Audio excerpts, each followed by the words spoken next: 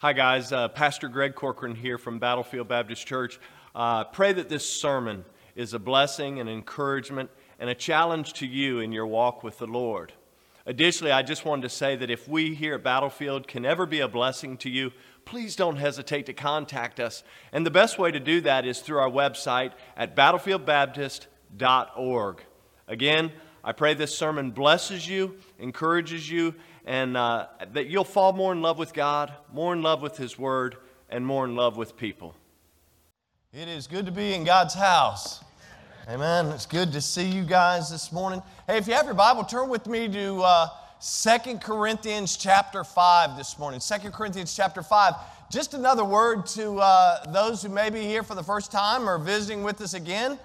Been a while. Hey, I want to invite you to come. I know Travis is busting on my Super Chili Bowl Sunday, but I want to invite you to join us, man. After you drop off your connection card at the information desk, receive that gift and whatnot, come back to the gymnasium. I'm sure there's plenty for you and those who've signed up today. Man, even if you didn't sign up, you're like, man, I smell the chili and now I'm a believer.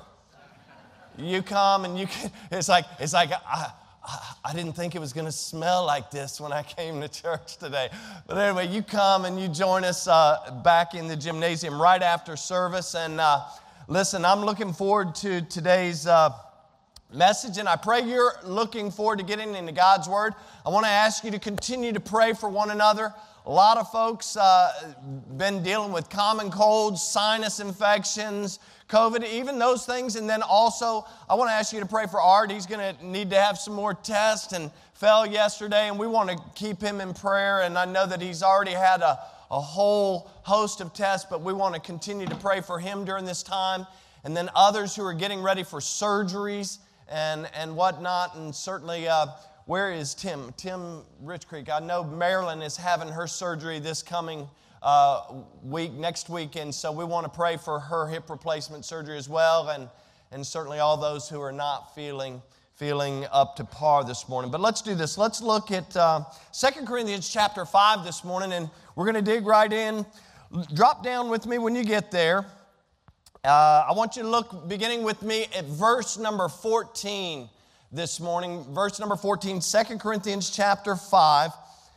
Paul, by the inspiration of God, he's writing to the church at Corinth again for a second time. And he begins here with a very, very important message for each and every one of us today. And he says these words, "For the love of Christ constrains me, because we thus judge that if one died for all, then we're all dead. And that he died for all, that they which live should not henceforth live unto themselves, but unto him which died for them and rose again. Wherefore, henceforth know we no man after the flesh, yea, though we have known Christ after the flesh, yet now henceforth know we him no more." Verse number 17, very familiar verse of Scripture, says, "Therefore, if any man be in Christ, he's a new creature. Old things are passed away. Behold, all things are become new." Amen?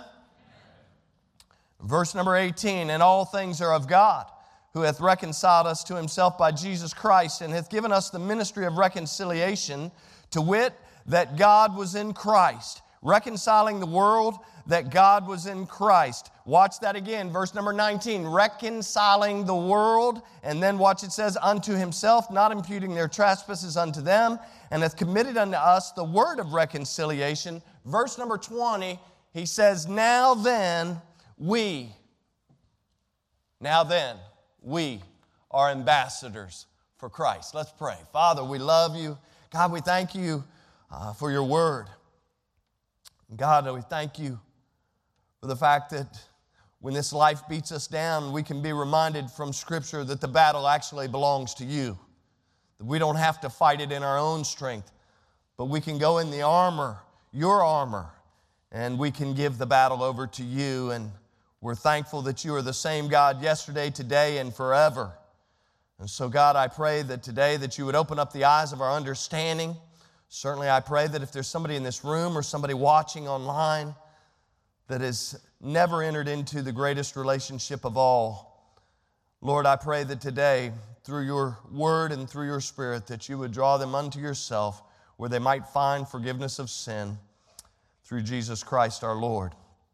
God, I pray that you would use this message to not only to encourage us, not only to be a blessing to us, but God, that you might use your word today to challenge us. And God, we'll go away from here thankful. We'll go away from here more eager, more ready to serve you than when we came in. And we'll give you the praise and the glory for it because you're the only one that deserves it. And we'll do so in the precious and powerful name of Jesus and for His sake. Amen and amen. Well, I want to begin with kind of an illustration. First of all, you see the title on the screen, the question, are you driven by love? And this kind of is an ode back to our missions revival, but if you walk around the building, you will see that these questions are kind of put on pictures all throughout the facility. This reminder to be driven by love, to be driven by love. And really, this is what Paul is talking about here. But I want to tell you, about 150 years ago, the site of the Big Hole in Kimberley, South Africa, if you guys would show that first picture there, it was nothing but a dull, flat hill. And this is a picture of the Big Hole in Kimberley, South Africa today. And you look at it and you say, what's the big deal? It used to be this big, kind of like a hill where all the local children would play. And as the story goes, the local children were doing something that I'm very familiar with, something that I have been there and done that and have the scars to prove it. They were throwing rocks at one another. Anybody ever get into a rock fight? It's just me. Oh, yeah, Rebecca. All right, so they were throwing rocks, picking up pebbles. They were throwing them at each other. And as the story goes, the reality is that the rays of the sun hit one of those rocks just right.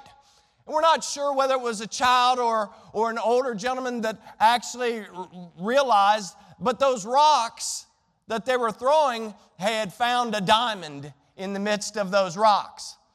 And so the hill very quickly was inundated with thousands and thousands of people who traveled to Kimberley, South Africa with nothing more, to be honest with you, nothing more than picks and shovels and a hope that they would find more diamonds. And so began at that time what has ultimately become known as the largest hand-dug excavation in the world. A place that today is still known as the Big Hole. There was no hole there before, but there is a hole there now. Over the next 40 plus years, these people who descended upon this place, they faced all types of deprivation, hardship. They faced famine. They faced thievery.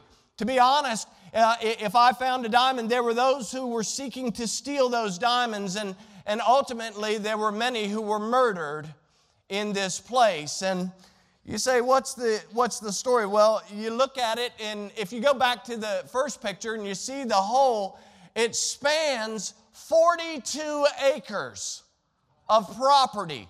The hole's measurement's 42 acres, 463 meters wide, and 240 meters deep. The mine was active from 1871 to 1914. And the reality is, as I was looking at the website devoted to this Big Hole, I was reminded that there was a powerful force. There was a powerful force that drove thousands of people to Kimberley, South Africa. There was a powerful force that enabled them to go there and to hand dig, looking for the treasures of this world, so to speak. And that force was known as motivation. They were motivated by finding these diamonds. And the word motivation, think about it with me just for a second. It's defined as the reason or reasons one has for acting or behaving in a particular way. And I dare say this begins physically when we're born. Anybody think that? When you're born physically, you have a motivation to be fed. Are you awake this morning? Or this chili and the cornbread's got you so geared towards eating, you're not hearing anything. Listen, we're motivated as soon as we come out of the womb, right? We're motivated to sleep. By the way, anybody motivated to take a nap on Sunday afternoons? Yeah, it's all the 55 and older crowd. All right. Oh, I'm sorry, I digress. Not the 55 and older crowd. We're motivated by a lot of things physically. But I dare say that spiritually we should be motivated at the moment we're born again. We should have a different type of motivation. You know, today they call it Super Bowl Sunday. And yes, everybody's wearing their team jerseys and whatnot. And here, let me just help you out with this, because whether you like football or whether you hate football or whether maybe you used to like football and now you're mad because politics and everything else has entered the field of football, can I just tell you that Jesus still loves you? You don't have to be mad about football, sir or ma'am. You know what we ought to be mad about? You know what we ought to be upset about? We ought to be upset that people are dying without Jesus each and every day. That's what we ought to be upset about. To be honest with you, these two teams will face off in Arizona, and I've already been warned that I should not prognosticate as to who will win today. I have an 0-3 record this year. Although I just want to tell all you Eagle fans that the Commanders beat you all earlier this season. All right, so if the Eagles win, which a Redskin fan can never root for the Eagles, if they should win, just know that you were beaten by the Commanders earlier this season. But the reality is they're going head-to-head. They're going head-to-head in Arizona, and they're motivated by this desire to win the Vince Lombardi Trophy, to be considered, watch this, to be considered the very best team in the NFL this year. Wow. And before money corrupted the game of football, anybody with me? Before money corrupted the game of football, before money corrupted baseball. By the way, I don't even know how these baseball teams pay their players so much. I really don't, because the stadiums are usually half empty. But anyway, I digress. The reality is, I remember when I was a kid, and I remember being motivated by a love of the game. And I just have to believe that somewhere, somehow, underneath all of the paychecks, underneath all of the politics, underneath all of the muckety-muck that has entered into the world of sports today, I have to believe that there still on some level is a love for the game of football that drives people to play. You ask me how I know. Just look at Alex Smith's right leg. If you've ever seen a picture of the leg after his leg was destroyed, this man rehabbed himself because he had a love of the game to get back out on the field, even when he was physically unable to do it. Spiritually, I think as believers, we ought to be motivated as well. I believe that, hey, listen, you go in a lot of churches, they'll talk about, and a lot of Christianity speak, they talk about methods of ministry, materials, manpower, and money and funding that takes to accomplish things all around the world, and those things are all true, and I don't have a problem with those. But if we're not motivated in the right way to do something, then typically nothing ever gets done. You know, until somebody gets intentional about their intentions, nothing ever happens. And so talk about this idea of motivation. You can see in the Old Testament, you read over and over how motivation played a vital part in the lives of those people who worshiped and those people who walked with God. And then in the New Testament, you think about early Christians and even Paul. They were motivated. And right here in this passage, Paul begins by sharing it. Look with me here in verse number 14, because Paul says, he says, for the love of Christ constraineth us. Now, that's King James speak, and the word constraineth actually means, it literally means, watch it, to hem in. Anybody a seamstress here? Anybody ever done some work with needle and thread or a sewing machine? Let me ask a question. This is just a fact-finding mission here. Just run this rabbit out to the side. How many people actually use or know how to sew today? I know how to sew. Take a look around. It's a lost art. But notice what this word says. Constraineth literally means to hem in or to hold together, that is to compress. So in other words, Paul is saying, watch it, that he had been hemmed in, that he is being held together by what? The love of Christ. That's good if you'll just think about it for a second. He's saying, listen, I've been hemmed in. I've been sewn in. I'm being held together. I'm being compressed, if you please, by the love of Jesus Christ. In other words, this is my motivation for doing what I do now. You think about it, some translations that you're holding or maybe looking on your phone or whatever. In fact, I use the CSB sometimes, and you look at the CSB, and it actually uses the word compel. For the love of Christ compels us. Well, the word compel literally means this: to force or oblige someone to do something. So the reality of verse number 14, look back with it in Scripture. Verse 14 is a reminder that God's love, watch this, that was proved by Jesus Christ on the cross, who loved us and gave himself for us. The love of Christ, watch what he's saying. He says, has taken away our options in regards to what Paul's about to say. Well, what's Paul about to say? Well, we're going to find out here in a second. But the reality is that since Paul had been compelled or motivated, or for the sake of the title of the message, that he had been driven by love, the reality is Paul says, hey, let me share a few things with you. The love of Christ constrains us, it compels us, it motivates or it drives us to do this, this, and this. And so what does he say? Look with me here. You see, because Paul had come to the realization of the truth of Romans 5:8.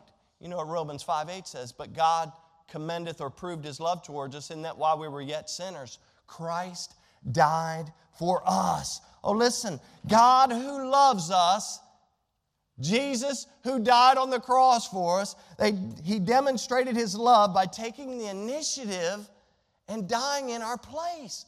That's an amazing, fun-filled fact for the believer today, that we are hemmed in by the love of Christ. Guess what?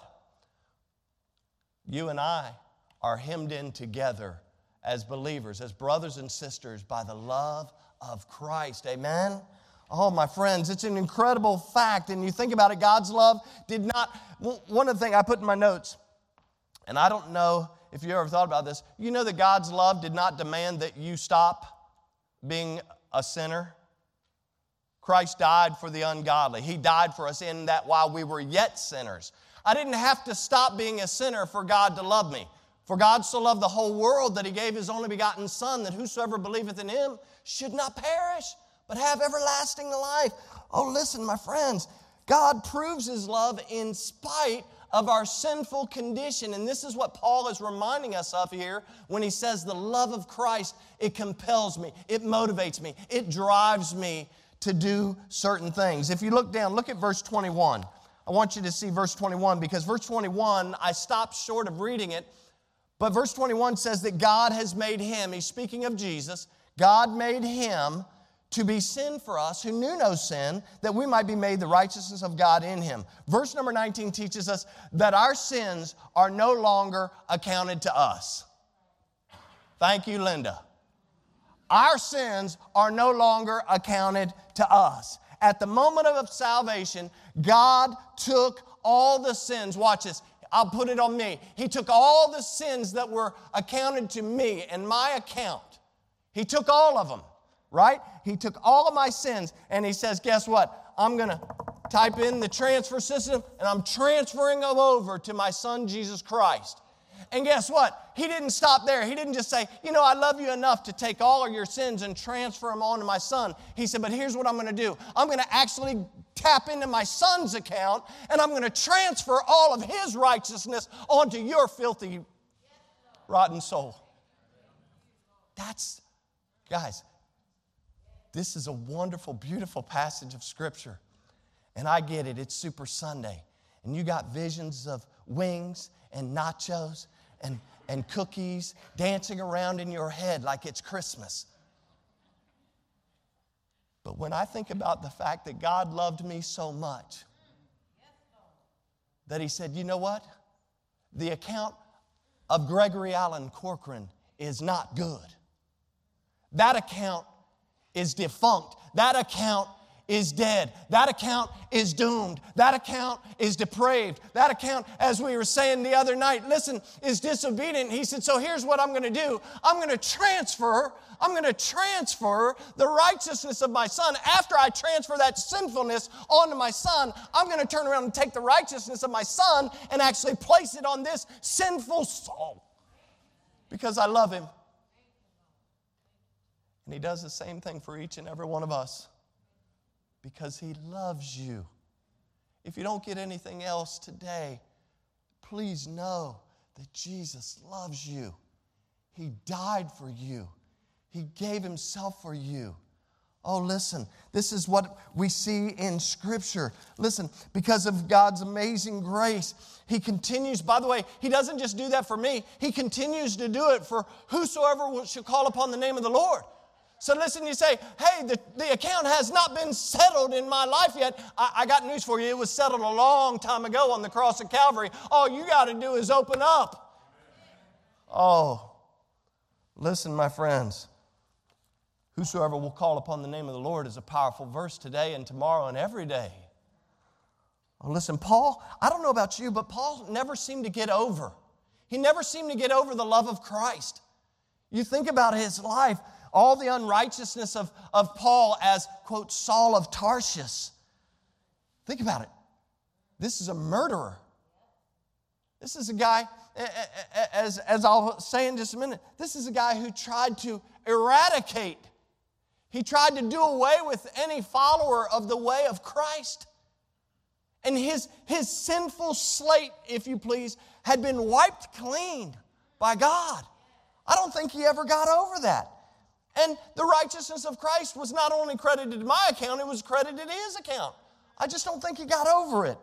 The reality of this unmistakable, unshakable love of Christ hemmed Paul in. It held him together. It actually took away, watch this, I'm going to say something that's going to be I hope, eye-opening. It took away any other option he had but to be motivated by that love of Christ.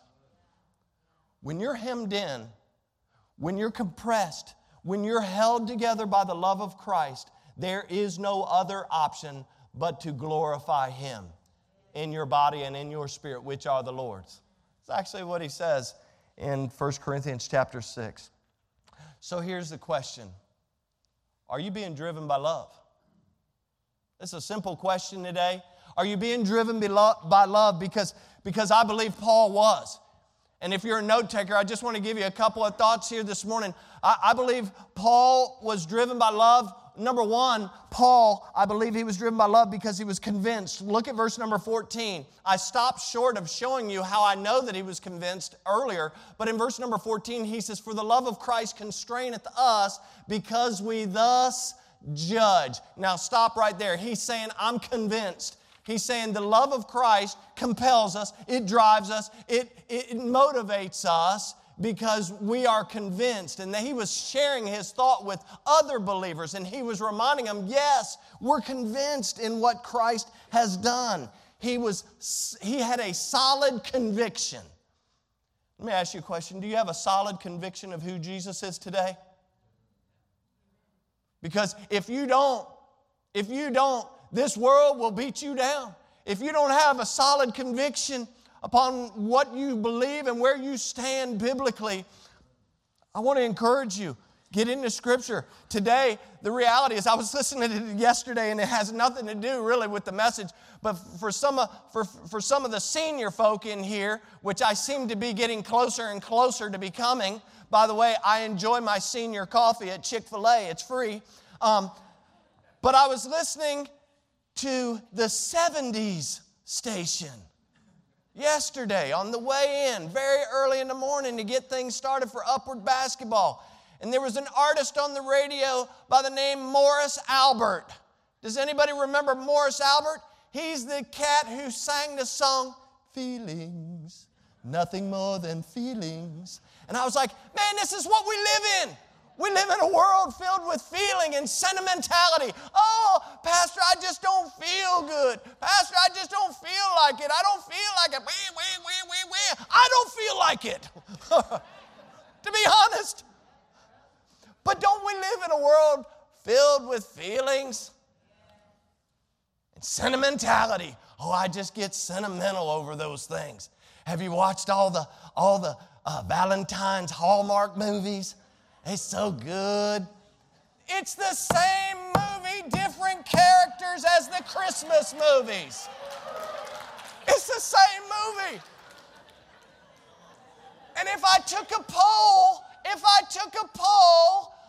and you women and you men,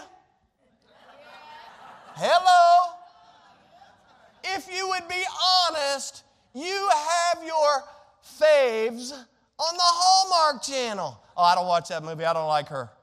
I don't like him. What do you like? It's the same script, just different scenarios, right? Sometimes, watch this, sometimes our emotions get the best of us. Are you following what I'm trying to throw down? Sometimes we get so sentimental over things that our emotions get the best of us. Now, I'm going to say something that somebody's going to walk out of here and think I'm anti this or anti this. Listen, I don't have any problem. I just finished a 4 or 5 week message series on being good stewards. I don't have a problem of being a good steward of this beautiful green earth that God created for us. And I don't have a problem with saving a whale. I don't have a problem with saving a panda. Or I don't have a problem with saving an endangered species. But listen, we need some good old-fashioned conviction when it comes to the fact that men and women and young people need Jesus. I mean, come on. We get sentimental. We send money to all kinds of causes, and yet we won't give a dime to send a missionary to Nicaragua. That's crazy talk. Man, that wasn't even in the message. I think the smell of the chili's getting to me. We just need some serious conviction. By the way, that's what Paul had. That's what he had. You say, how do I know? Look at verse 14 and 15. Because in verse number 14, look at the logic. I actually put it in my notes, the logic of his conviction. This world always wants a logical explanation for what believers want to do. Now watch the logic of his conviction. Verse number 14, he says, for the love of Christ constraineth us. It compels us because we thus judge. Watch, he says, we're convinced that if one, speaking of Jesus, if one died for all, then we're all dead. In other words, if Jesus died for all, if he died for the sin of the world, then everyone in the sin of the world was dead. Everyone in the world was in Adam. Everyone in the world were dead in their trespasses and sins. And then look at verse 15, and that he died for all, they that which live, in other words, those who have been redeemed by the blood of Jesus and justified by faith. Watch what he says, because here it's come. Here it comes. He says that they which live, those who are in faith, those who are in Christ Jesus. If you are a believer this morning, Paul is saying that the love of Christ that hemmed you in, that's holding you together, that's compressing you together, should drive you. Watch it, verse 15. Should not henceforth live unto themselves, but unto him which died for them and rose again. Are you driven by love? Because Paul was. He was convinced. He was convinced that it was a love worth being motivated by.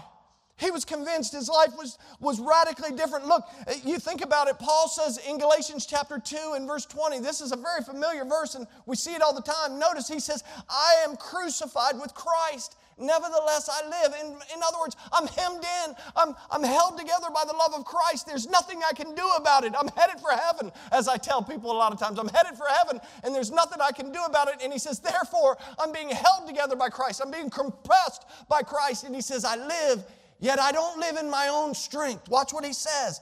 He says, nevertheless, I live, yet not I, but Christ liveth in me. And the life which I now live in the flesh, I live by the faith of the Son of God, who loved me and gave himself for me. In other words, Paul is saying, folks, my old life is gone. When you come to faith in Christ, I know we want to tiptoe through the tulips back to the other way that we used to live. Or we want to walk a boardwalk, right? We want to walk the line in between the world in the things of the flesh and the things of the Spirit. But Paul's saying, listen, once Christ came in, my life is totally different. I'm done with what I used to be. I'm a new creature, is what he's saying. In fact, that's what 2 Corinthians 5:17, I just read it. It says therefore, if any man be in Christ, he's a new creature. Old things are passed away. Behold, all things are become new. Paul was convinced of this inescapable truth, that he could no longer live according to the flesh, but according to the Spirit, and unto Jesus, who loved him and gave himself for him. He was convinced. And I just said in here, if we're going to be driven by love like Paul was, then you and I are going to have to be convinced about something other than save the whales. We're going to have to be convinced about something other than our job. We're going to have to be convinced about something other. And listen, I don't want to sound like family's not important, because it is extremely important. Because in the Garden of Eden, when God created Adam and Eve, He created family.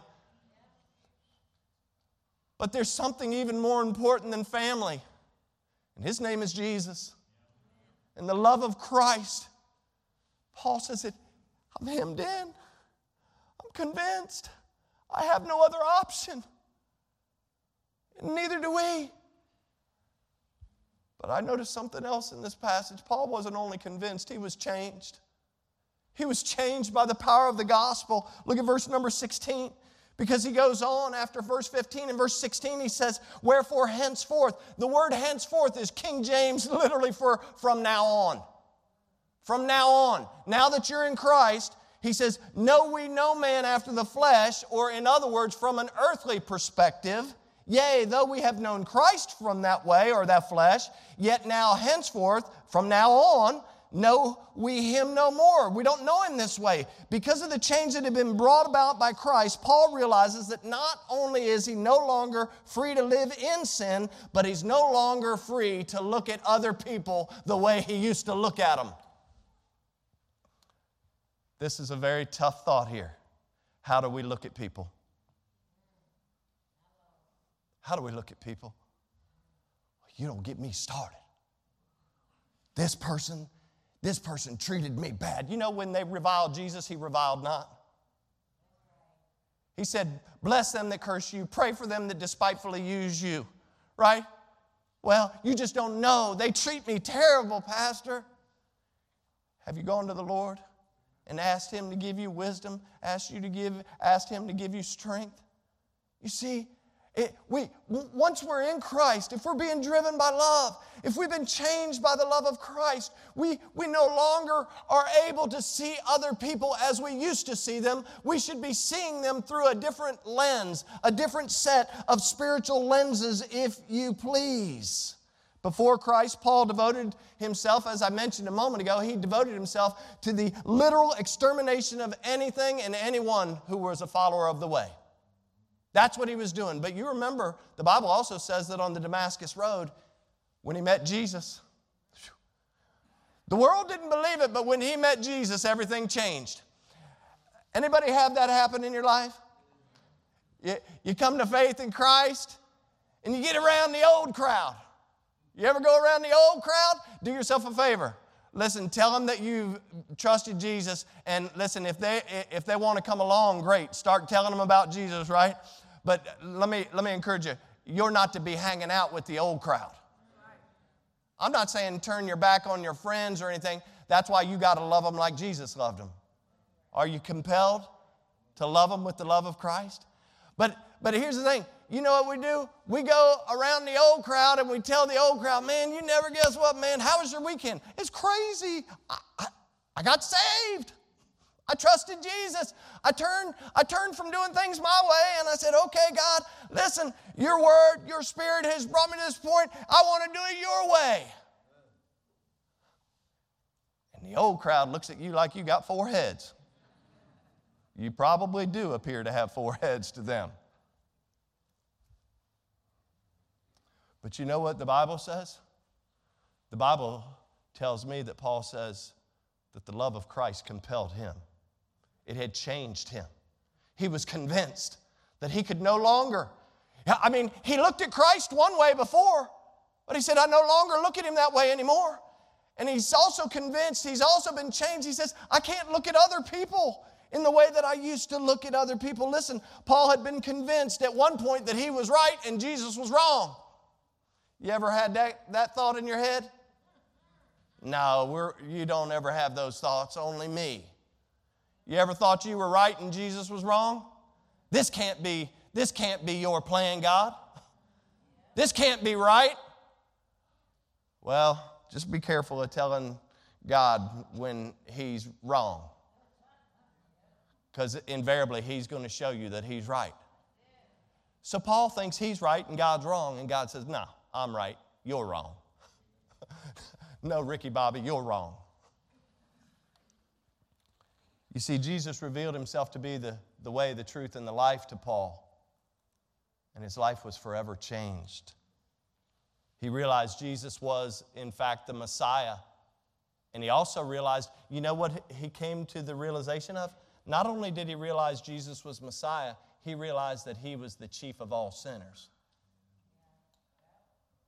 He had a moment where he was convinced of who Jesus was. And in that moment, he's changed. And in that moment, he realizes, I'm not so smart. I'm actually the worst of all. And you're the greatest of all.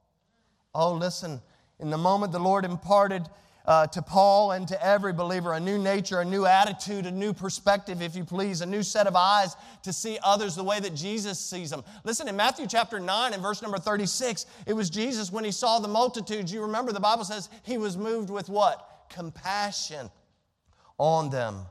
Do we see people the way that we used to see them? Because I got news for you. I put down in my notes, the way that we see people is a huge indication of whether you and I are being driven by love. How do we see people? Because Paul was convinced and he was changed. And by the way, in this passage of Scripture, God's Word is teaching us that the love of Christ that hemmed us in has taken away the option of seeing people the way that we used to see them. Oh, we must see others as a soul in need of a Savior. And then, not only was Paul convinced and changed, we see that Paul was committed. Look at verse number 18. I'm going to wrap this up here. Verse number 18, the Bible says, and God has given us the ministry of reconciliation. Remember, before it said that you and I had been reconciled by God. In other words, you and I had been rescued. We had been redeemed. We had been set free. And so now it flips the coin and says that now we've actually been given the ministry of reconciliation. Well, hold on. I don't reconcile anyone, and neither does anyone.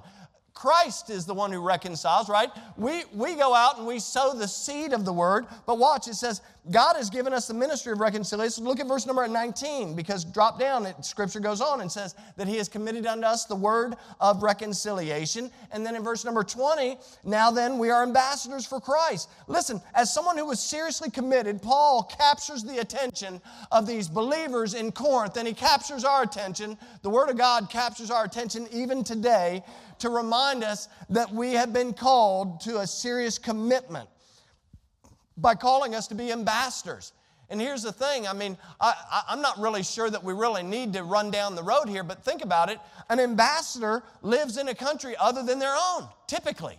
There are some ambassadors who live within the states, but typically, if I'm the ambassador to another country, I typically live in that country, right? Even in a governmental way. And so an ambassador lives in another country. An ambassador's purpose is to represent the government, not him or herself. An ambassador's message, you ready for it? The ambassador's message as believers, they go to propagate the message of the government, not their own message. Ambassadors don't go overseas and tell the foreign government what they think. They go over and tell them what our government thinks. And the dangerous thing is, what administration are you an ambassador for? On both sides. What are you telling them? Well, you're telling them the message of the leadership at that time. As an ambassador does nothing, watch this, that will hinder their effectiveness. You ever heard of an ambassador getting in trouble in a foreign land? Or have you ever heard of ambassadors of other countries here getting in trouble? Oh yes, it happens a lot.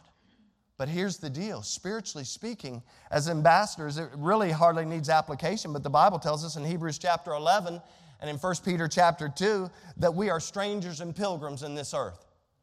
This world is not our home. Our conversation, our citizenship, as Paul says in Philippians 3:20, is in heaven. Oh, listen, it's not our home. We represent the government of Jesus Christ, if you please. And the only message that you and I, as ambassadors, are called to propagate, the only message that we're called to share is the love and the truth that Jesus saves. Jesus saves. We have heard the joyful noise, the joyful sound that Jesus saves. And by the way, since we're hemmed in by the love of Christ, an ambassador recognizes that they need to live their life in a way that will not compromise their mission. Should we sin so that grace should abound? God forbid, Paul says. See, Paul was convinced. He had been changed, but he was also committed to representing Christ well. I put in my notes as a reminder that today there'll be a whole rack of football players. There'll be a whole rack of coaches committed to one goal. The goal will be to win the Super Bowl championship. What goal are we committed to? I think back on the coach of yesteryear, Vince Lombardi. Here's what he once told his players. You think this is coming from a pastor, but notice what Coach Vince Lombardi said. He said, when we place our dependence in God, we are unencumbered and we have no worry. He said, in fact, we may even be reckless insofar as our part in the production is concerned. He said, this confidence, this sureness of action is both contagious and an aid to the perfect action. He says, the rest is in the hands of God, and this is the same God who has won all his battles up till now. And yes, I put Vince Lombardi talking to Washington Redskin quarterback Sonny Jurgensen. I could not put him up there with a Green Bay Packer. As recipients of Christ's love, our game plan is not our own. We have a new coach. We have a new coach. And can I suggest to you, not just Sunday, you know that World of NFL has Super Sunday. Every Sunday is super with Jesus. But not just Sundays. Every Monday is super with Jesus. Every Tuesday, every Wednesday, every Thursday, every Friday, every Saturday. Every day with Jesus is super, or at least it should be. Let me ask a couple of questions. Are we convinced by the love of Christ? Have we been changed by the love of Christ? Are we committed? Listen, because we have a new perspective, are we committed to representing Christ well? Are we committed to sharing the love of Christ with others? Oh, listen, there's coming a day when our King is coming. He's coming. He's going to appear in great glory. And the reality is that you and I need to occupy and live today and tomorrow and the next day in the very best way that we can, because we are His ambassadors. As believers in Christ, we are no longer free to live for ourselves, but should be living for Him who died and rose again for us. And I can tell you this, it's not going to be easy. This life is not easy. In fact, I don't find anywhere in Scripture that says trust Jesus and get an easy life.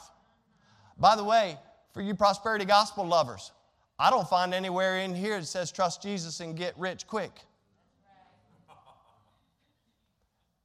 Not earthly wise.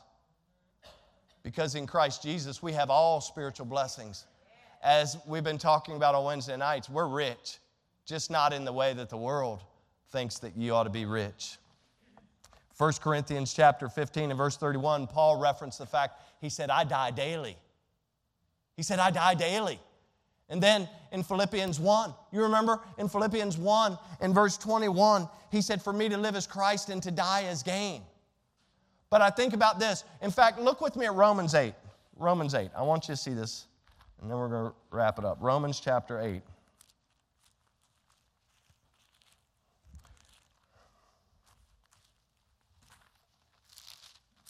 in Romans chapter 8. When you get there, look down to verse number 18. It's not going to be easy. It's not easy. As ambassadors, listen, nobody's guaranteed it's going to be easy, but look at Romans 8, verse 18. Paul says, "For I reckon that the sufferings of this present time are not worthy to be compared with the glory which shall be revealed in us." Soon and very soon there's coming a day when the sufferings of this world, when the heartache of this world, when the pain of this world, with anything that we're dealing with, the struggles of this world and on, will be distant memory. In fact, I don't even know that I'll remember it. Or at least I don't know that I want to remember it. In fact, if you're at Romans 8, I want you to look down. Look at verse 31. You see, because Paul was just getting warmed up. In verse 18, he says, "For I reckon that the sufferings of this present time are not worthy to be compared with the glory which shall be revealed in us." But when he gets over to verse 31, he continues. Look what he says. Incredible passage of Scripture. He says, "What shall we then say to those things? If God be for us, who can what? Be against us?" In verse 32, "He that spared not his own son, but delivered up also for us all, how shall he not with him also freely give us all things? Who shall lay anything to the charge of God's elect? It is God that justifieth. Who is he that condemneth? It is Christ that died, yea, rather, that is risen, who is even at the right hand of God, who also maketh intercession for us. Who shall separate us?" Here we go. "Who shall separate us from the love of Christ?"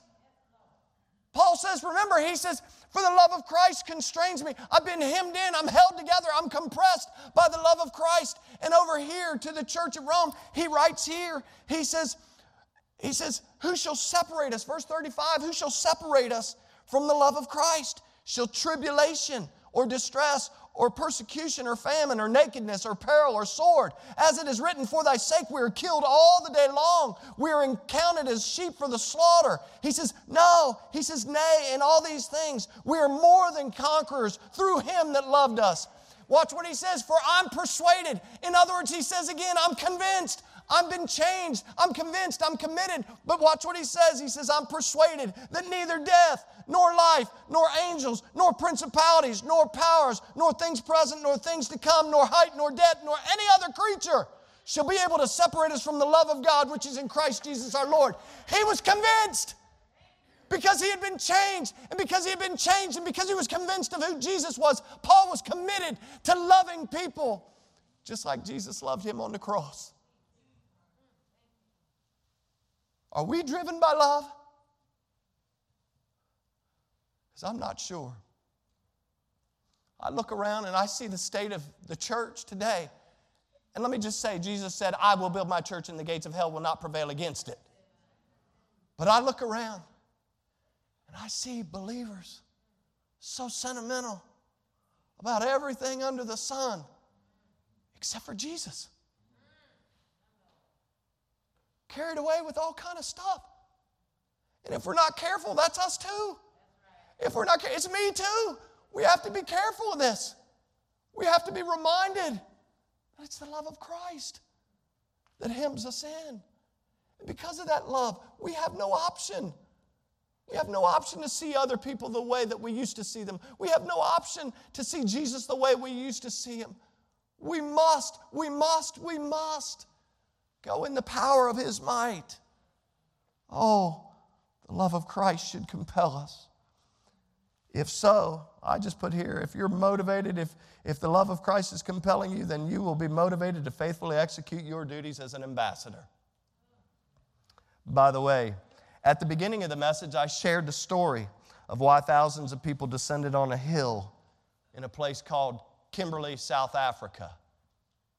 They descended on that hill because they were motivated to search for a worldly treasure. But it's just as I recalled that story, I'm reminded that there was one, Jesus Christ, who ascended up a hill called Calvary. And his purpose for going up on that hill because he was motivated by love. Do you know him? Do you know him today? Are you convinced? Has your life really been changed? I mean, come on, guys. It's Super Sunday. It's Super Chili Bowl Sunday. Come on. Has your life been changed? Are you convinced of who Jesus Christ is? Because if you're convinced and your life's been changed, then just like Paul admonished us in Scripture, I want to admonish you now with all that I can. We got to get committed. We got to be committed. We got to be committed not to see people the way we used to see them. We got to be committed to go in the power and the strength of Jesus Christ, because we are His ambassadors. And this is exactly what He desires for each and every one of you, each and every one of us. If you're here today and you've never trusted Christ, but you know the Word of God and the Spirit of God is bringing you to this point of decision, what are you waiting for? The Bible says today is the accepted time. Now is the day of salvation.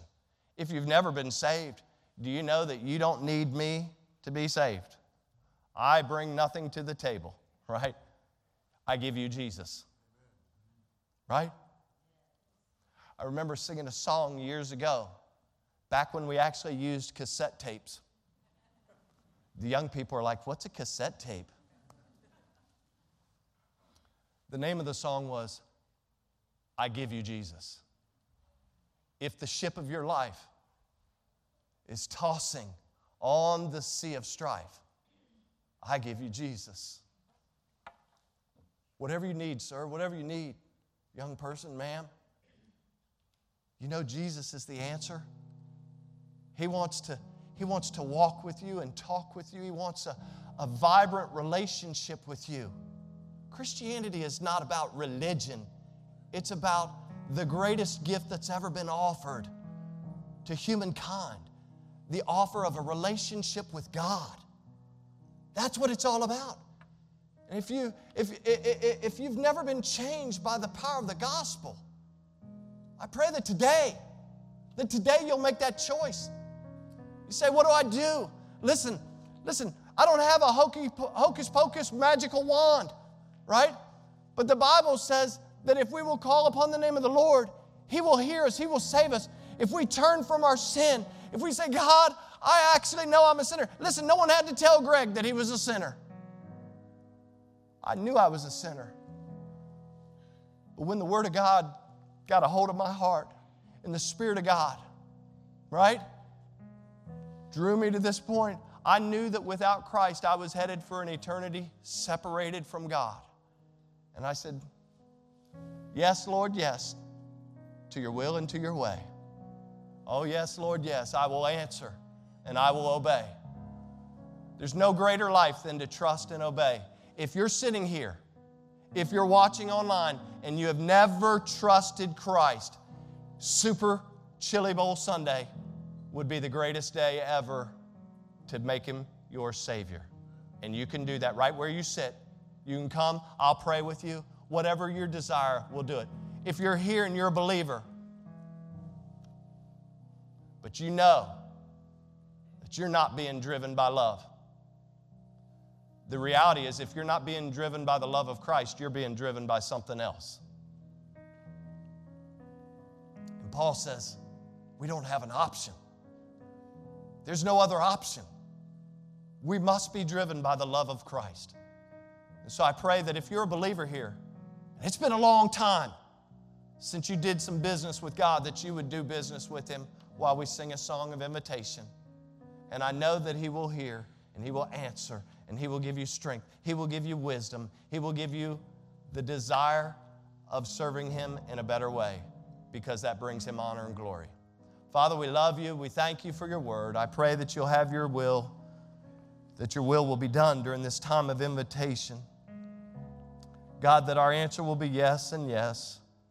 Lord, for those who don't know You, I pray that today will be the day of salvation. For those who do know You, but know that they are not committed, but Lord, have been reminded today and they're recommitting themselves to their role as an ambassador, to going out from this place as the light of the world. God, I pray that You'll give them the wisdom and the wherewithal to do just that. God, we love You and we thank You for this precious word that You have given us to remind us of these beautiful things because of the love of Christ. God, we pray this in the precious name of Your Son, and for His sake, amen.